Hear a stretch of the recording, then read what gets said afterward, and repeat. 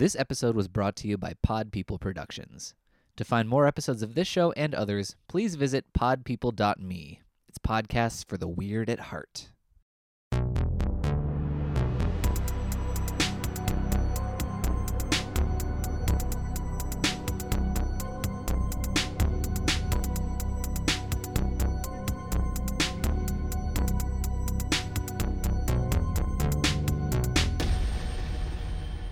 Welcome to our American Horror Story 1984 minisode. This week we are dissecting episode 1, Camp Redwood.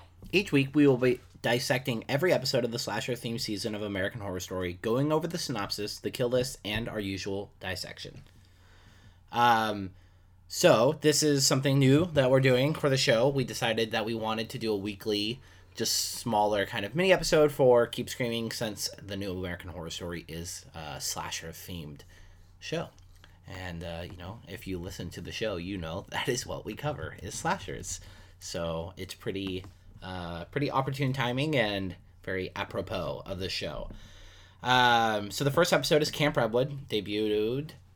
This will come out Friday. Yeah, it's on Wednesdays, so the 18th of September.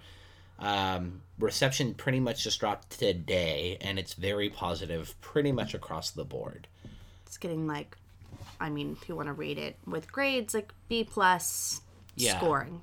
First episode, it's always hard to tell where, especially with this show or this series, where it's going to go, but we'll find out. Yeah, if you guys follow American Horror Story at all, or just are involved in the discussion of American Horror Story, it's it is very commonplace to see a lot of people say it has a Stephen King problem, which is it doesn't know how to wrap up a lot of the time.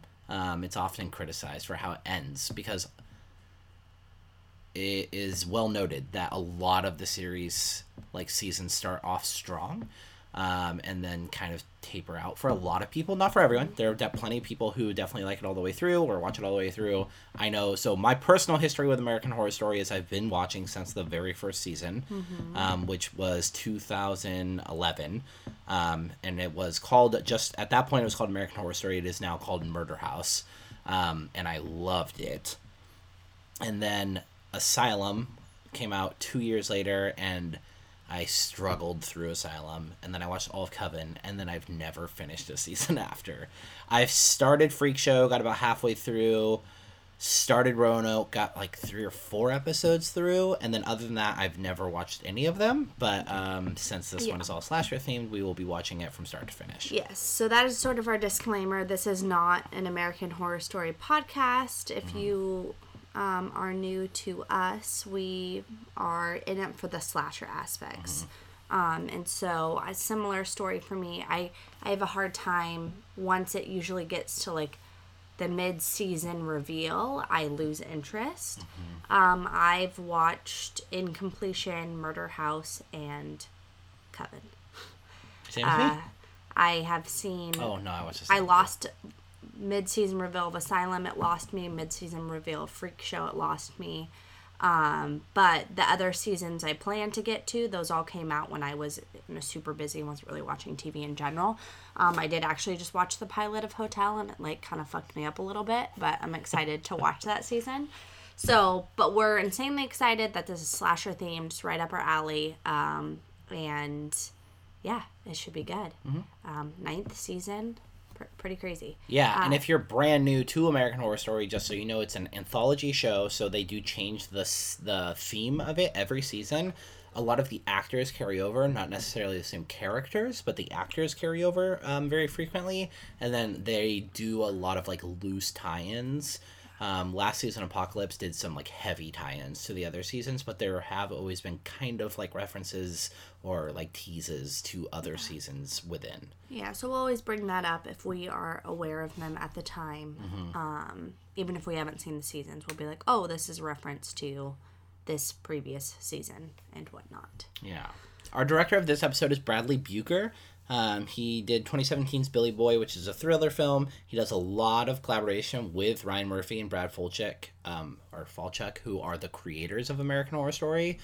So he has worked with Murphy on most of his projects, including Glee, other seasons of American Horror Story, and Scream Queens, as well as that kind of procedural show 911. Which is on Fox. Ryan Murphy's. It is? Yeah, pretty sure. Oh, no way. Yeah. That show's so cheeseball. There is no way that... Yeah, why do you think Connie Britton was in the first season? Oh, yep, that's him. Wow, he really did that? Yeah. Okay, interesting.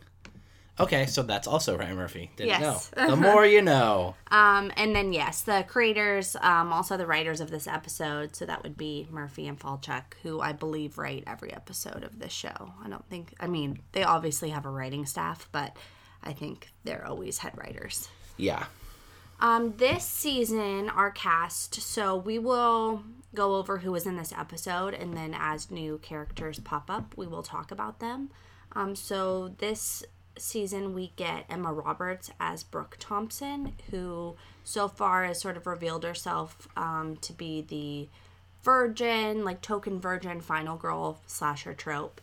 Billie Lourd is playing Montana Duke, who's sort of like the sex-obsessed BFF character, really loud and whatnot. Very blunt. Yes. Leslie Grossman as Margaret Booth. She is the camp counselor. She's like Jesus-loving, obsessed, and we find out why. Yeah, and she bought Camp Redwood to reopen so she bought the camp. So she was a previous counselor, and now she's the camp owner and wants to restart it. Cody Fern is Xavier Plimpton, who might be gay? Might be sort of the tropey, like, homophobic gay. The, like, I'm not gay, so I'm going to say, like, homophobic things. Yeah, he seems closeted, and, like, we are both cis white people, so... yeah, take that for what you will. Yeah, take our... but we do have friends. Two of our friends, fellow, like, journalists, Joe Lipsett from Horror Queers, and... Terry Messnard from Gaily Dreadful do a written synopsis of the episodes, and they both kind of viewed him as that too, so I feel like we're in line there. Yeah, and you can see their written breakdowns every week on gailydreadful.com. Yeah, well, they alternate. So 1 week's Gaily Dreadful, next week it's on Horror Queers. Horror Queers? Yeah. Mm-hmm. Yeah. Well, but through Bloody Disgusting. Yeah, so they switch back and forth. Yeah. Anywho, so maybe we'll see. Yeah. That character's story arc should appear. It didn't really have a lot of screen time. Matthew Morrison is new to this world. That's a Glee actor. He's playing Trevor Kirchner. He's like the creepy counselor. Who's older than all of them, who's but still hitting on them all. Right. Like, kind of reminded me of that really uncomfortable scene in Friday. Oh, the first Friday. Yeah, the first Friday where he's out there and you're like, all right, so this counselor, except for their age difference was probably like a couple years, where Matthew Morrison's probably fucking 20 years older than Billie Lourd, IRL. But I just have a big note in here. Big dick energy. Yeah. It's very, like, they make many notations that his penis is huge. I mean, you can see it. Yeah, yeah. Well, you see a penis-shaped thing. You see a faux penis-shaped thing. I guarantee you that's not what his dick looks like. He played Mr. Shu in Glee, so this is weird, because I actually watched Glee, so it's a definite too. 180 from that character. Gus Kenworthy, who is IRL an Olympian. Oh, really? Yes. Oh. As Chet Clancy, who's our jock character, which is very appropriate. And kind of funny that... So 1984 was the year that the Olympics... We're in LA. And that is a story point in this. And so his character, Chet, doesn't make it into the Olympics because he failed a drug test. So that's just kind of a funny nod to him in real life because he's actually an Olympian. He's a freestyle skier. Yeah. John Carroll Lynch as Mr. Jingles, who is our sort of Michael Myers-esque killer so far.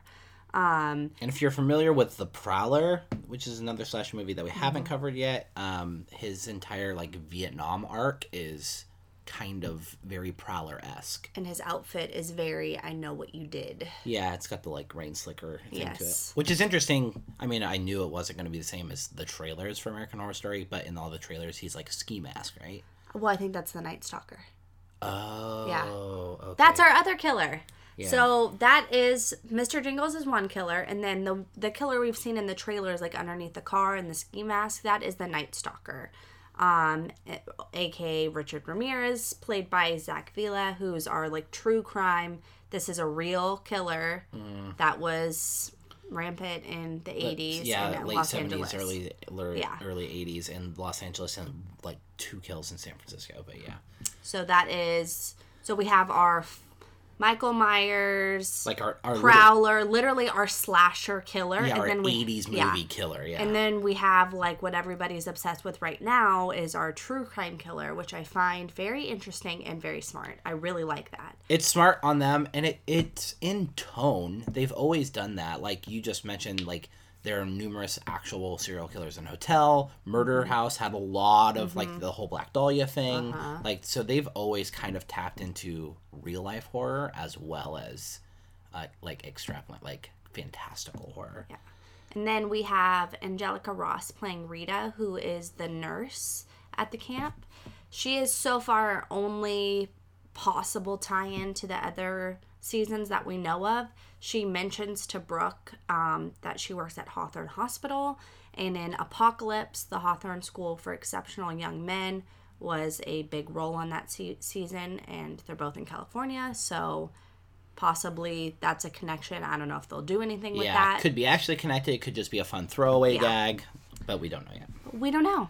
That's a fun thing about TV and why I love TV so much. So much unfolds. Is that, you don't know. You spent, it's like 37, 40 minutes that we probably spent. I think the runtime I looked up was like 37 minutes. Yeah. So, that's all we got. Yeah. We'll find out. It's definitely teen scream, and it's definitely a summer camp like slasher. Yeah. Like hardcore Friday vibes.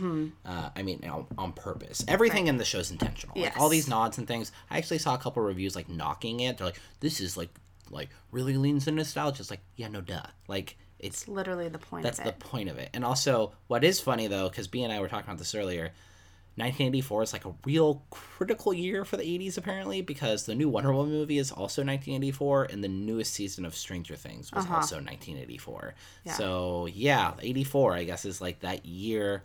It kind of makes sense to me. Like, you get too far late into the 80s, you start blending into the 90s, but like that mid 80s like was when we picture what the 80s is. This is like the epitome, the definition. Yeah, it's I don't know. I guess 84 was the year. Day glow, neon mall obsessed. jazzercising era of the 80s. Robin Sparkles. Yeah, teased hair, all that fun stuff. So we have 2 killers technically.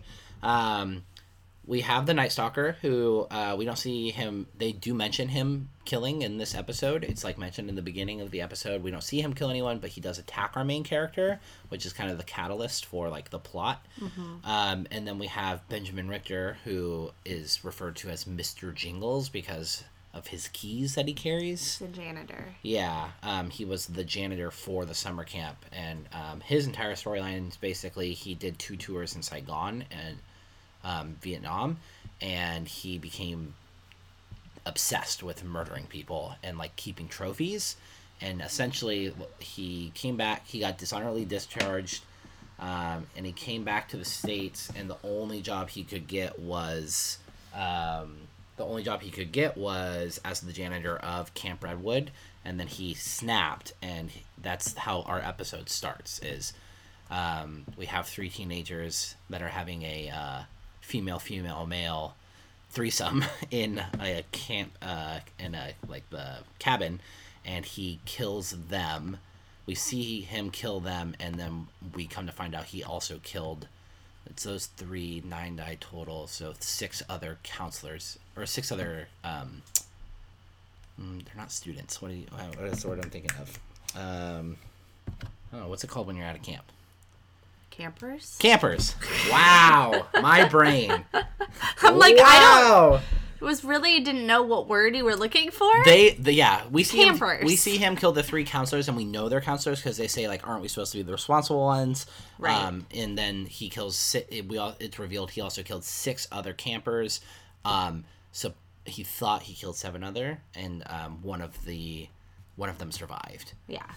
So, yeah, that's how it starts off. And it's funny, like, if you watch, that's part of the fun of watching TV, is that a big thing is, like, live tweeting with it or being, like, on Twitter when the episode's airing. And so I saw a lot of people, and it just makes it really interactive. And that's one of the things that's so great about Twitter in general and social media, but also TV and live TV, is that you have that sense of community that you would have if you were watching a movie with a bunch of your friends, that you don't get. Like, you can't do that in a movie theater. And some people, I get it, don't like to talk during movies and whatnot. But I enjoy, if I'm watching something live, like going on Twitter and like tweeting in with people. I find that really fun. So it was funny to see, like, when this like opening scene just started off the bat, and people were like, oh, let's take bets and see how long they survive, and they're like, oh wait, just kidding. Yep. Like, it's like 2 minutes. Yeah, maybe. If that. Just enough to like allude that one of them was like a little cautious about the scenario, and then that's it. Yeah. Yeah. And then as soon as her shirt came off, it's like, nope, you did wrong. Yeah. You done bad. I like this scene too. Like, the kill right off the get-go was solid. Like, I like that they're making out, and he stabs through the back of the man's head, so it also goes through her mouth. Yeah. So it's both of them. And then he kind of like, he stabs the other girl, and then it's like revealed as he's walking out of the cabin, just the rest of the campers are laid there. But what's cool is the 3 campers are laid on top of each other like Sorority Row. Oh, yeah. Which we just watched, so that was kind of neat. Yeah, and then as he's leaving, he cuts off the ear Yeah. of who we find out to be Margaret. Yeah. Right? That's her name? Yeah. Yeah. Margaret, our camp owner, our new camp owner.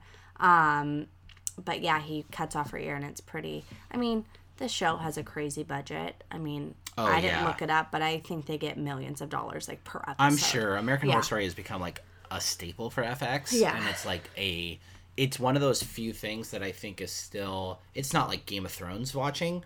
That's big. But it's big. It's still scheduled viewing. Non-adjusted, no DVR, no or streaming services, just regular old Nielsen numbers, 2.3 million for this, which is pretty damn good. I mean, yeah. I mean, you're looking, but that's like the numbers from like DVR and streaming are main bigger numbers now.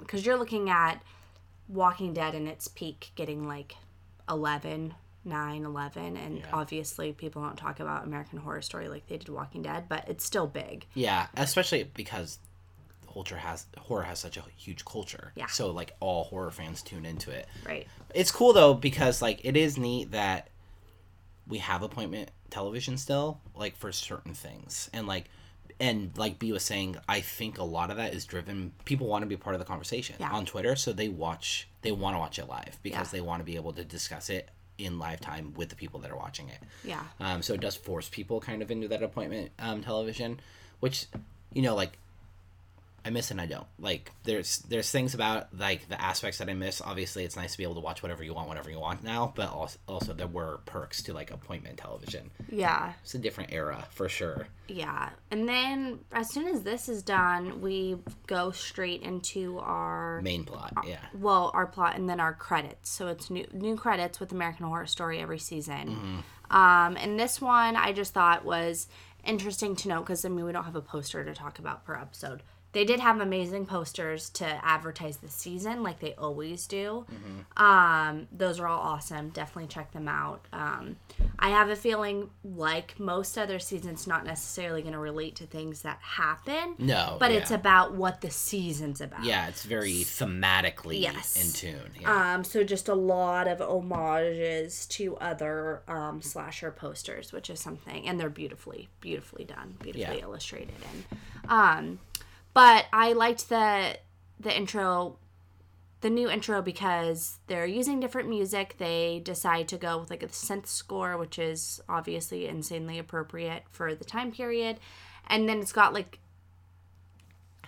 mixes in with the things happening at the time. Mm-hmm. So like you're getting like Olympic stuff, and you're getting, you know, the Jazzercise and the Baywatch vibes and all this, and then they're cutting it in with like the very violent imagery. And it's well done.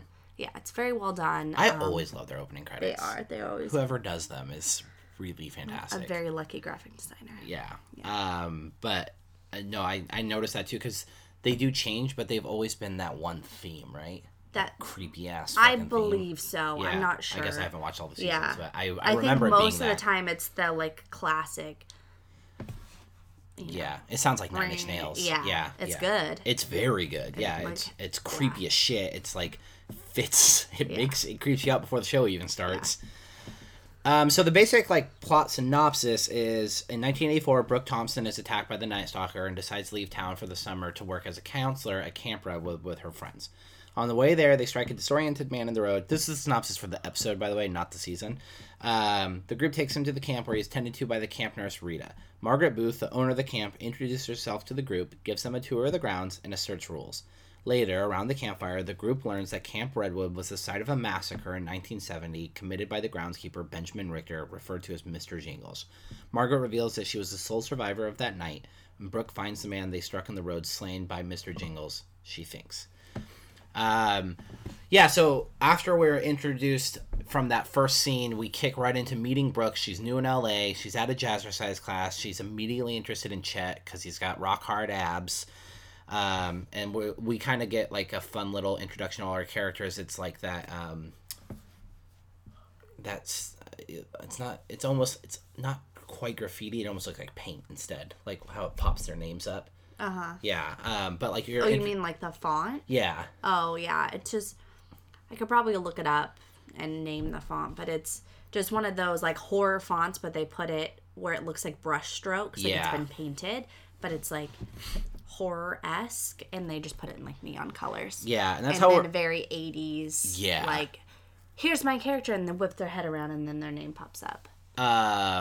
So we're introduced to Brooke, Montana. In this scene, that's how we're introduced to our core group of characters, which is Brooke, Montana, it's Brooke, Montana, Xavier, Chet, and where's the other character?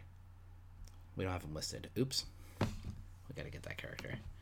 Oh, Ray. Yeah, Ray. Yeah, he's played by Darren Horton. Yes, and Ray. And so we find out that Brooke is new in town. They all have met each other. They've become friends mostly through just like living in LA. Like, Xavier wants to be an actor. Yeah. Chet and Ray both met at the gym. Montana accidentally got in a car accident with Xavier. And they're all getting out of town because one, the Olympics are coming to town and it's going to be a shit show. And two, they're kind of freaked out by the killings that have been happening by the Night Stalker. So they invite Brooke along, and at first she declines because she's going to school and Santa Monica. So she doesn't know these people? Yeah, literally, she it's makes, a day. Like, yeah. the like smart decision to be like, I don't know if I should go to a summer camp with these people I met 3 seconds ago. But I love it because at first she's like, oh, I don't know, but then she goes a day later, and it's so 80s. Like that, what in movies, like in 80s movies, 100%. It's like, hey, I know we just met. Like, I know it's our first day of college, but like we're going away this weekend. You want to go? It's like, yeah, totally. So I really love that Murphy just like doesn't really like fully dives in and doesn't really give a shit of like, it doesn't matter if they don't know each other. Like they're just gonna, I mean, obviously that's the point. These characters are going to be making decisions that wouldn't happen in a modern day world. But this is 84. But we'll see as the show goes on if that trend continues. But I do kind of see an era of being like decisions being made that seem current, like her going like, yeah, no, and then being like changing their mind and doing things that really are in tone with well, because so 80s slasher, she is attacked by Richard Ramirez, and then she decides to leave because she's like, I'm gonna get the hell out of town. That's what motivates her. And that scene, I like that scene. So she's in her apartment. It's creepy. So that's when we get sort of more like our modern suspense, or something that we see from like later slashers, not 80s. No. And I love she has a Rapunzel moment. She like defends herself by hitting him over the head with her like cast iron frying pan. And then she's just like sitting there, and you can hear her neighbors. And I love this too, because her neighbors like, we've called the police, we've called the cops, like blah blah blah. And he's like telling her that he's gonna come back for her, and she has to like swear himself to Satan, which I believe is something Ramirez like actually told his victims. I don't know anything about him. I am very not a true crime person on purpose. B and I are both kind of anti-true crime. Yeah. So, I mean, yeah, it's a whole thing. It's not, there's certain things of true crime, like I just watched that show Unbelievable. When I started it, I didn't know it was necessarily true crime or based on a true story, but usually not for me. So I know nothing about him, and I will just have that disclaimer. and she will know nothing about him because she's not going to look it up. No, I will not. Yeah. That is not for me. Nope. I wish I didn't. Yeah, all you little true crime sickos out there can tell me all about them. I don't want to know. Yeah, it's real fucked up. So she does decide to go, and then I love it too because so she's in the van with them, and they stop at the gas station. We get like super cabin in the woods vibes of like the Harbinger, you know, like our Crazy Ralph character. Well, and then it's like straight out of Texas Chainsaw. Yeah. There's so many like homages and references in this. Because he's like, they mention Redwood, and he's like, "You going to Camp Redwood?" And they're like, "Yeah." And he's like, "Turn around, get out of here." Yeah. Like blah blah blah. Which is like, TCM. yeah, Which has then been used because that's a proto slasher a billion times. So they of course ignore it, and they're like, "Oh, that guy was so weird." And then I love it because like they're hitting the beats so fast because they're like literally driving away, going, "That guy was weird," and then they hit a hitchhiker or like someone wandering around the woods, who is he's like the wanderer, the hiker. He's played by Lou Taylor Pucci. If you guys don't know who that is, he was in the new Evil Dead movie as Eric, the friend with like longer hair and glasses. But he's been in a ton of genre stuff. He was in Spring, which is the Moorhead and Benson like kind of like romantic horror movie. He showed up in You as Benji. He's very talented, prolific. He was in Horseman with Dennis Quaid. But he shows up as like the hitchhiker, and so they hit him and say, I do love though that they're like, we're taking him to the camp instead of leaving him on the side of the road. We'll talk about it more in one of our next regular episode, which is on Sorority Row. But Ryan and I are getting really tired of the like accidental trope in slasher films, which I mean just comes with it because it's a very big trope. But we accidentally commit a crime that we could easily call the cops about and probably not ever serve time. But if we did, it'd be way better than, getting stalked and slashed by a serial killer. Yep. So this is your tip. This is like straight out of fucking name a slasher movie. That you do something, and normally, they leave that dead ass body on the side of the road. They leave the dead body on the side of the road, or they'd be dumping it in the lake, Yeah. or doing something like, no, we gotta take him back. I'm like, holy shit. So this is again where I'm seeing the like modern rationale pop in, and then ends up being a 80s slasher thing later. I love that Xavier's like, gonna do fine, that a lot. but we just found him like this. Yeah, And we they're didn't hit him. It's like, okay. So I did enjoy that. Yeah. No, that was good. So they get to the camp, they offload the hitchhiker or the traveler, and they we meet the nurse, we meet our camp counselor, the owner of the camp, Margaret Booth, who we find out is like very believes in Jesus, and basically we find out too, because they're sitting around the campfire, we find out that she is the sole survivor of the massacre, which is why she believes in Jesus, because she believes that Jesus saved her. Because that night when she's laying there and he cuts her ear off, she was able to stay completely still, not move, not make a sound or anything, so he thought she was dead. And she claims it's because she saw a light, and it was an angel that was helping her stay silent, which is why she is also reopening the camp, because she's trying to conquer her fears and turn a place that was so traumatic for her into a place of happiness and light. And that's when we also find out that Mr. Jingles is still alive, but in a penitentiary, a mental institute, essentially. Yeah, we get our flashback to, I don't know, 3 hours ago, right? Yeah, we get our flashback to, it's 3 hours ago, and he fakes his own suicide to get the guard to come into the room, and then he kills the guard. We forgot the guard on here, so that's another kill. But he strangles the guard to death, and he escapes, and on his way out, he hits the mass release button. And this is when we get our very 100% a nod to Halloween, because the doctor rolls up and all of the inmates are just traveling around on the front lawn, and I was like, oh, this is so Halloween. And then John Squires, Freddy in Space from Bloody Disgusting, pointed out that she's actually dressed like Annie from Halloween. Her outfit looks a lot like Annie's. and then like lots of mentions like Loomis. So lots of fun little nods like that. No, she's dressed like Lori, but he thinks he looks looks like like Annie, Annie, but dressed like literally Lori, dressed just like Lori. Yeah, so lots of fun little nods like that in there. And then we get like the actor who played Horace Pinker in Shocker. He is like the warden, I guess, of the mental ward too. So like he pops in for a moment. So there's again, like they're just doing a lot of Mitch Pileggi, that's his name. Lots of fun little nods for horror fans, slasher fans for sure. And then while this is happening, we're kind of getting further into our character depth, like meeting more people. Like we're learning that Brooke is definitely very like virtuous. Like she checks in on the hiker numerous times. He wakes up at one point and like tells her that she needs to leave and something bad's gonna happen, and we see that his ear is missing already. And then also when like Ray, is that his name? Yeah, Ray. Yes. When he gets injured because Chet is like having roid rage, like she goes to make sure he's okay. Yeah. So she's like a very virtuous character. We're also seeing like more of Billie Lourd's character. She's like very sex charged.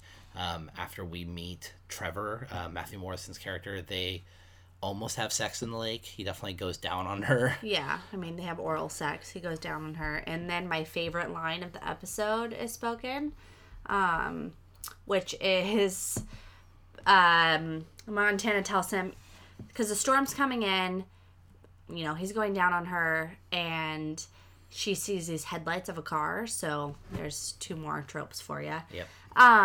And she gets a little freaked out, and so he comes back up, and she's like, oh, you don't want to be out in the storm with that lightning rod, referring to his penis. They also call it an elephant's trunk at one point. Yeah. It's just too good. Yeah. I just love all of it. Especially because Billie Lourd is fantastic. Yeah, she's great. In this character. And then, like I said, you know, Chet has his weird moment where they're watching the Olympics and he, like, gets super pissed. So we're getting little glimpses into, like, these characters. Like, a little more, you know, what's nice about episodic is you don't have to lay it all out there in a number of, 15, 20 minutes. Like, you can dole it out in small doses. And then when Brooke goes to the cabin to get like the bandages for Ray, she finds the hiker dead, and he's like stabbed up to a door in the cabin, and then she sees Mr. Jingles outside. He has made his way to the camp, and we do see that he has also killed the gas station attendant, the one who warned them about the camp. By he was working on a car and he kicks out the jacks on the car, so the car crushes his sternum, and then he curb stomps him. And now he has made his way back to the camp. He's in full rain slicker gear. He's outside of the cabin, and he chases her back to the camp counselor cabin. And then again, that trope of they go back to find the hiker. He's gone. No sign of blood. No sign of violence. Nothing. No sign of anything. So they start asking her, like, how much weed did you smoke? And she's like, none. And they're like, you must have the mother of all contact highs. I also enjoyed that they make what's her face say, Margaret goes, what are those funny smelling cigarettes? What are those, cloves? So I enjoy all these like little 80s things. Because they do call it like those funny smelling cigarettes and stuff. So I think that's fun. And then how the episode ends is Brooke's all freaked out. Everyone else is kind of on edge, but they're like, oh, like you're freaked out because of the whole Night Stalker thing, like your attack.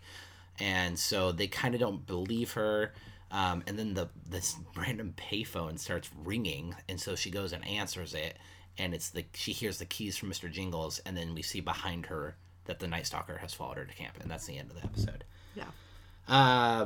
So pretty solid, like first episode. There's a lot I enjoy, like through the whole thing too. Like if you've ever watched American Horror Story, you know it's never that straightforward. No. So there's lots of like already like, so Xavier calls his voicemail at one point and listens to his voicemails, and he has like a weird voicemail that's some guy, and he's like, if you think you can just take your little dick and leave, like blah blah blah, I'm gonna find you. So there's something going on with him.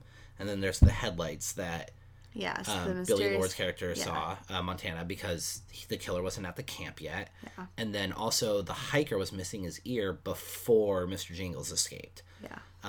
So well, we think. It's hard to know a timeline. Yeah, we think, because by the time he shows up, and it does say 3 hours earlier, but like we see it's nighttime when Jingles kills the gas station attendant. Yeah. So I'm pretty sure it's not him. Yeah. So I think they're doing a lot of misdirection on purpose, Yeah. because I honestly think there's going to be like 3 killers.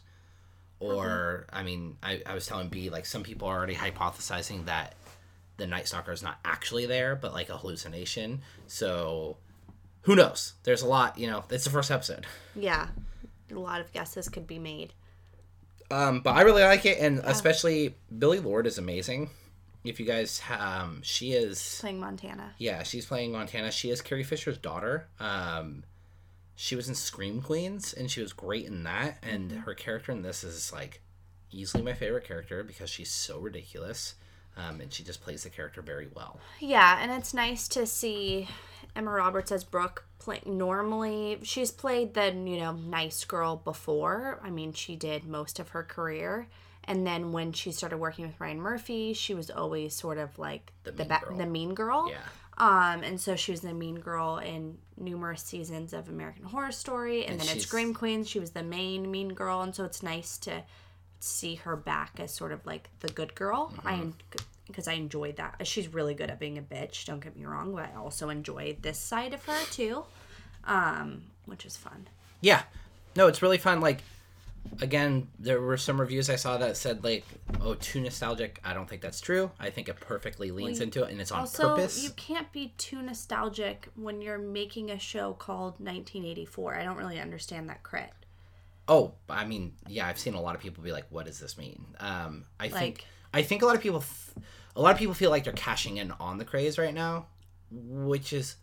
Probably, but I mean... Like, 1, smart strategy. Yeah. Do it while it's hot. 2, American Horror Story has covered so many decades already. Yeah. It was only a matter of time until they got to the 80s, so if they want to do it now when it's hot, I don't care. And if they're going to do it well and fun like this... Listen, like, B and I are both slasher fans. And as slasher fans, I mean, I can't speak for B, but I'm telling you right now, I'm having a lot of fun with it because I'm like, oh... They know their audience. It feels like Final Girls to me. Like, it's very tongue-in-cheek. Yeah. And they know what they're doing, but it's still got that edge that American Horror Story has. Because don't get me wrong, the violence is graphic. And, like, it does a good job at going from, like, straight camp to, like, now it's serious and creepy. Yes. No, I really enjoyed this episode. I like what they're doing. And I also enjoy, at least so far, it seems like they're playing the tropes without sort of making fun of them. I don't know if that's the best way to say it. Because, of course, if you're going to be, paying homage to a lot of these... They're not hyperbole. But they're not doing it in a way where, like, as fans of those movies, I feel like, yeah, okay, I get it. I know it's silly, but whatever, I like it. Like, I'm not feeling... attacked, I guess. Oh, absolutely. Yeah. It feels like they're doing it out of love and earnestly, which I enjoy because there's definitely like some of the ones that, play these tropes and do it in a way where they're like, well, yeah, look how dumb this was. Yeah, it's like, almost look how exploitative silly of this the genre. was. Yeah. And so it seems to really be, a love letter to the genre and trying to play up what made these movies so fun in the show. And it's cool. We got like 2 final girls, like characters essentially with Brooke and Margaret. We have 2 killers right now. So there's like a lot of like fun things that you can't really do in movies a lot of the time. Yeah, and so we've gotten our trailer for next week's episode. I'm already really excited for that. Maybe it was just me misinterpreting it, but when I watched it, it made it seem like, did you watch it? Yeah, it does make it seem like it's over one night. It seems like it's over one night. And I also think maybe that because they kept talking about how the campers are coming tomorrow. Yes, that was the main thing that made me think. And so I'm like, well, there's no way they're bringing in campers, right? Maybe, but I don't think so, because never in these movies is it the campers involved. Well, and like even in the trailer was like this season, and like no campers, like and no light. Oh yeah, everything was at night. Yeah, I think our flashbacks will be during the day. Yeah, so I think we're gonna get flashbacks to other things, but I'm having a suspicion it's all gonna take place on one night, which I really like because that's how this I would be cool play with that out. because it also makes the most sense instead of like a killer just existing there for numerous nights and them staying. Like, No, that wouldn't make sense. That's Yeah. what I'm saying. So I think that's how it's going to have to be. And it also looks like Mr. Jingles and the Night Stalker meet. yes, yeah.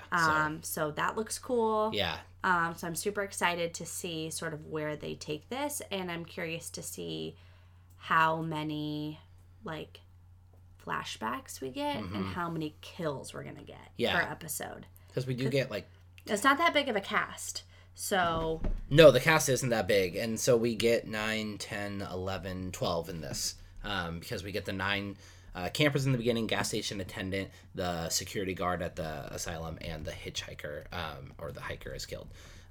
What is your favorite kill in the episode?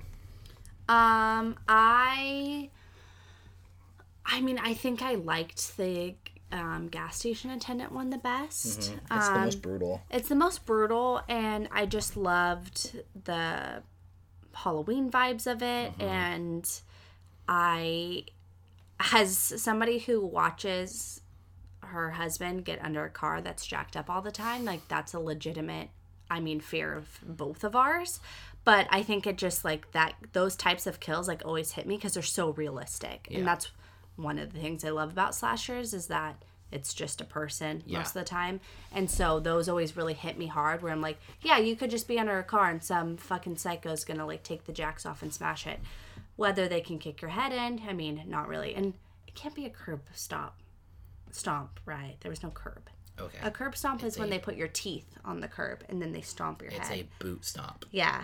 Okay. Like a head smash. Yeah. Head Like smash. boot head smash. If there's a technical term out there, let us know. Mine, I'm going to steal a page out of your book in the intro kill. first. Yeah. Yeah. That first kill just set me up for what I was getting. Again, just, okay, this is what we're going to do. And Yeah. I really liked it was a classic slasher kill, but it was still pretty creative. Like I said, I enjoyed that they were making out and it went through both their mouths. I thought that was clever. Thought it was smart.